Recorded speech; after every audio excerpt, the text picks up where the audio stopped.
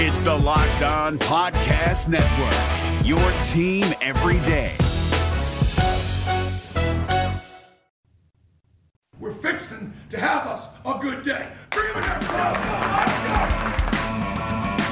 Zach Blackerby, Michael Pappas here with you. This is Locked On Auburn. Excited about today's show. We're going to talk a little NFL draft. Are you ready for it? The draft or the show? Yes. Okay.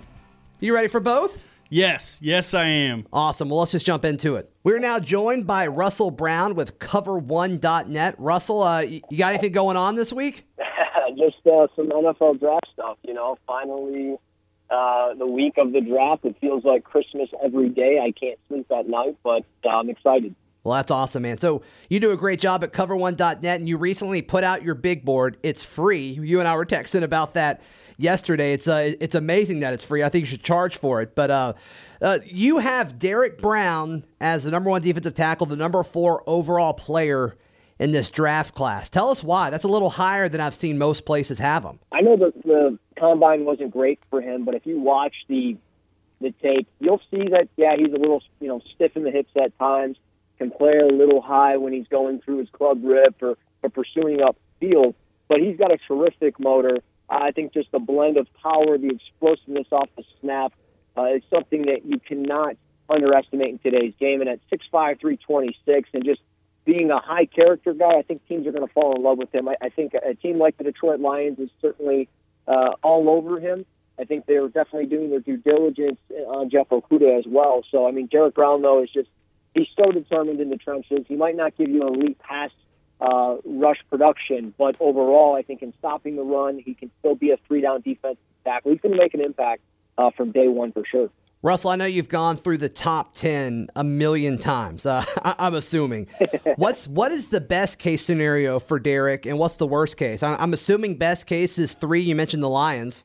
Yeah, it would be 3 at Detroit, and that's just them not finding a trade partner because we don't really know where Tua's value is at. He's all over the place. He's 9th on my board. I think that's really a likely spot for him, not necessarily Jacksonville, but I think, really 6 through 10 is ideal for Tua. Maybe a little slippage there, but for Derek Brown, Detroit's certainly the high spot. The low spot would be Jacksonville at 9. I think he's a top 10 pick in this draft. I don't see him falling out of the top 10. Jacksonville, they moved on from Calais Campbell. They need, I think, an interior defensive lineman, and a player like Derek Brown makes a lot of sense. I think Arizona makes a lot of sense as well. But I think that the real sweet spot for him will be Carolina. I think that's going to be the ultimate destination for him if Detroit doesn't pull the trigger. They had one of the worst defensive tackle units this past year. They moved on from guys like Vernon Butler, so they certainly need a defensive tackle. Derek Brown would be a home run for them. As far as him sliding, and maybe he's there at 8 or 9, like you mentioned, possibly as a worst case, could you see a team maybe in the late teens, mid-teens, possibly trade up for Derek Brown? Do you see that for defensive tackles a whole lot? I don't think we'll necessarily see it. It's hard to gauge what exactly the Atlanta Falcons are thinking. Thomas Dimitroff has hinted since his interview with the Bleacher Report guys, Matt Miller, the Stick Football guys, Matt Miller and Connor Rogers and those guys. He had hinted that they're at 16 for now, and then we've heard reports this past week that they are very much aggressively looking into getting in as far as the top 5. Now, I think that if a guy like Derek Brown was there, or maybe a Jeff Okudah, the Falcons would certainly be intrigued by one of those 2 types of players to move up and get a player like that. So I think the Falcons would be really the only team that makes a lot of sense. I don't see the San Francisco 49ers doing it. I know that they have a need for defensive tackle after the Buckner trade, but I think ultimately they're going to move back from 13. I've said that for a while. I think they're going to move back from 31. One of those 2 picks I'll move back from. So I think Derek Brown, nobody will trade up for him. I just think he's going to fall into the lap of a team in the top 10, and they're going to be very pleased. Is there a scheme that you think you've mentioned possibly the Lions, you've mentioned Cardinals, you've mentioned Panthers, Jags. Is there a scheme that works better with Derek Brown? Or when you look at a guy like Derek Brown, it kind of doesn't matter. You can put him in whatever interior position. You could really put him anywhere. I like him in an even front. I think that way you don't necessarily always have to worry about the chance of a double team. If you put him in an odd front, you're going to have to push him out the defensive end and play, a potential 4-eye or a 5 technique. And I don't really like him outside of the tackle or really on a tackle. I think he could do it. I know he did it at Auburn, and I know they ran versatile fronts there, so he was all over. But I really like him, as a 3 technique, as a 2-eye, as a 0 shade. I think that's really where he's going to be beneficial. And in the even front, you'll see a blend and a mix of that, depending on the line stunt and what's being called. And could he be a potential looper on a potential blitz? So I think that's something that certainly you have to consider. But I like him at even front for sure. We'll continue our conversation with Russell Brown with CoverOne.net, talking all Auburn prospects and his big board next, right here on Locked On Auburn. The NCAA tournament is almost here, and listening to Locked On College Basketball will give you the edge you need to dominate your bracket. So don't wait. Find Locked On College Basketball on YouTube or wherever you get your podcasts. Part of the Locked On Podcast Network. Your team every day. All right, Russ, let's move on to Noah Igbenogany, the cornerback. I mean, this is my favorite, one of my favorite name in the draft class, 2, my favorite player in the draft class. Super raw. You point that out on your big board that you can get at CoverOne.net. You have him as the 8th best corner, the 56th overall player. That's a little lower than I've seen him other places. What are your thoughts on Igbenogany? Recently I did a mock draft last week where I had a bunch of trades, and I actually had him go in the first round of the Tennessee Titans. I think he's an ideal fit there. But my biggest concern is, again, just the lack of experience that he has. He's still relatively raw. He's only played this position for 2 years.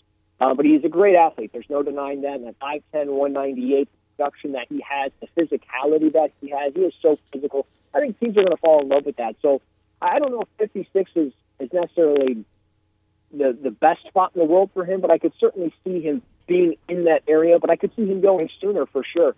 I do wonder, though, is he ever going to develop into the cornerback 2 or potential CB1 on the outside? He reminds me a little bit of a Justin Coleman from the Detroit Lions, who plays primarily in the slot, and I think with his athletic ability and the overall lateral quickness that he has, I think he could be a solid fit in the slot. And I think that brings some value because in today's pass-heavy league, we see so many nickel packages. You're going to run with 3 corners out there. You're going to see dime backs where you got 4 defensive backs at the quarterback position. So I think Noah or Iggy is going to be certainly a guy that his value is going to be all over the place. I could see him go early day 2. I could see him fall in the middle of the second round. I just think at 56 is where I have him, is just simply because of still a little raw. I just don't think he has a natural spot yet in a secondary. A team in the NFL will figure it out, and I think that's going to be in the slot, in my personal opinion. So you said that you did a mock draft with a bunch of trades, and Noah went in the first round.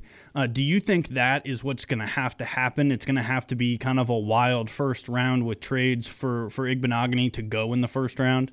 I wouldn't say necessarily a bunch of trades. I think it's just really where's everybody at with receivers, where's everybody at with the other defensive backs, and where's everybody at with the offensive tackles. What talent is being plucked from first, and what talent's being pushed down the board, but also what's being pushed up the board. I mean, we've seen things where C.J. Henderson is going to be a top 10 pick. Jeff Okudah is going to be a top 5 pick. We've seen that stuff all for the last couple of weeks. So if Henderson goes in the top 10, where does that leave guys like Jeff Gladney, Christian Fulton, the possibility of an A.J. Terrell? And if you throw Iggy into the mix, I think you have to certainly consider our team's going to just take him as the value. And it's more so the teams with the multiple first-round picks that might be able to roll the dice.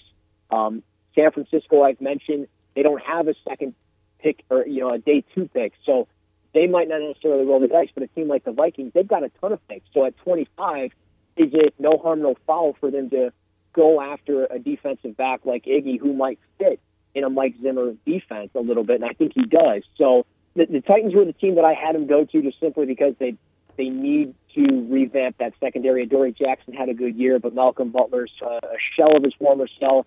They don't have Logan Ryan anymore. They need to get into defensive back. I felt like just in a Mike Vrabel defense, he makes a lot of sense. So it really just depends on what positions, again, are going to be pushed up the board and how many defensive backs we really see taken in this first round. Russell, let's talk about this raw label. And I think there's another Auburn Tiger that we'll talk about in a moment that has that label on him as well. But sometimes it seems like it's a good thing to the NFL, and sometimes there's players where it seems like it's a bad thing. Why is that, and how does that apply to Noah? I think it's a good thing because NFL coaches always view it as, hey, I can get this guy. I trust our staff. I'm going to be able to develop this guy. And then they either end up doing it or they end up not doing it. And more often than not, it seems like they don't do it.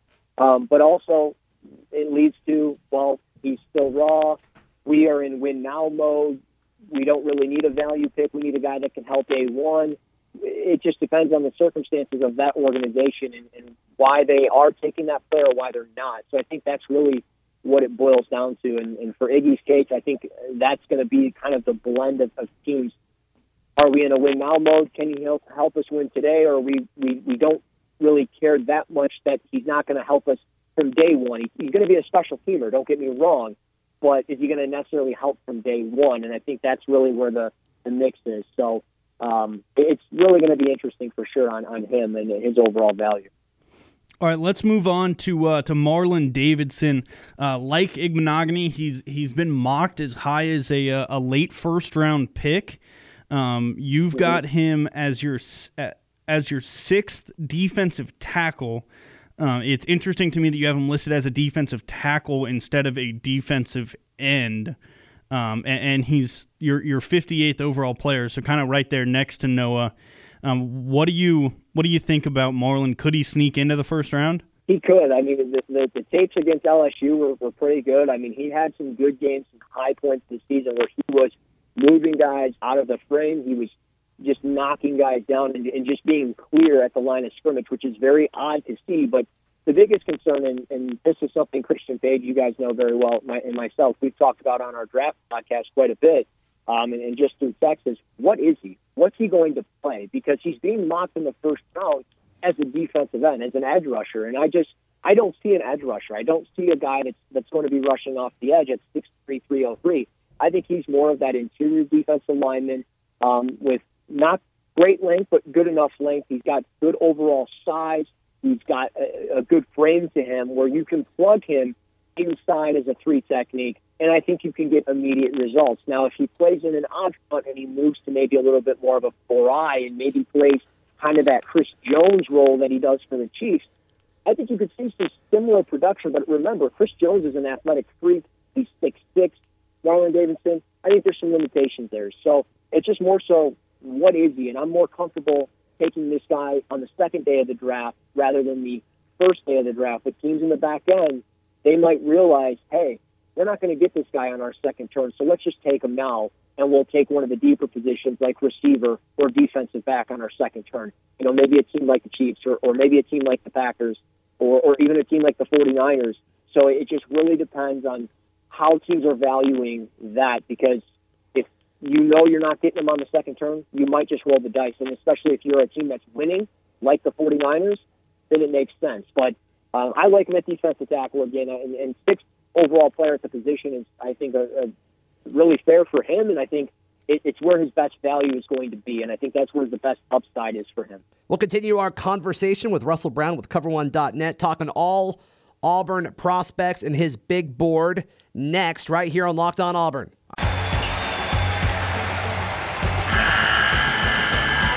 The NCAA tournament is almost here, and listening to Locked On College Basketball will give you the edge you need to dominate your bracket. So don't wait. Find Locked On College Basketball on YouTube or wherever you get your podcasts. Part of the Locked On Podcast Network. Your team every day. All right, Russ, let's look at Prince Tega Wanogho, obviously the offensive tackle. You have him as the 9th tackle and the 67th overall player. So my understanding with how this draft is there's 3 top tackles, and then there's kind of a big drop-off. Michael in studio is telling me 4 top tackles, and there's a big drop-off. So how does that affect Prince Tega? I don't think it affects him too much. I mean, this is a guy that, great length, 6'5", 308. He's a natural athlete, and you see it on tape. I mean, he's a former soccer player, former basketball player. He's a natural athlete, and he picked up football late in his life, and he's a natural at it.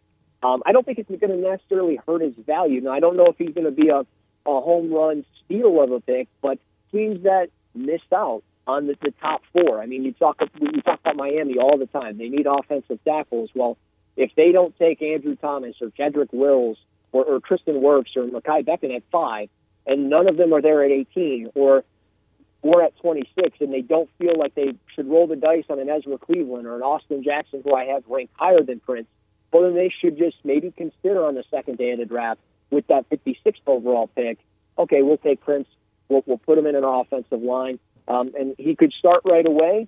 I think he needs a little bit of time to just get the speed of the game down and understand that, hey, I'm playing, again, he played in the SEC, so I know it's very talented, but he can learn the game a little bit better, get some of that experience from a veteran offensive lineman, and I think by year 2, you're going to see immediate results. I don't know if you're going to see necessarily all-pro results, but I think you could see good positive play from him. And again, 32 career starts for him, so he's an experienced player in 49 games at Auburn. So I like Prince. I'm certainly more comfortable with him in that second, third round of this draft rather than in the first round. And for a team that's going to miss out on that top offensive tackle, I think he's a good alternate.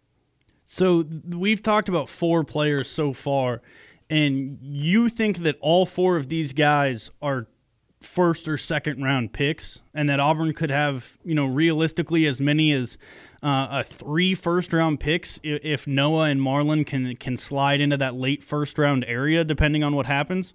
I think first, second, third. I think certainly some players are going to fall into that third round category.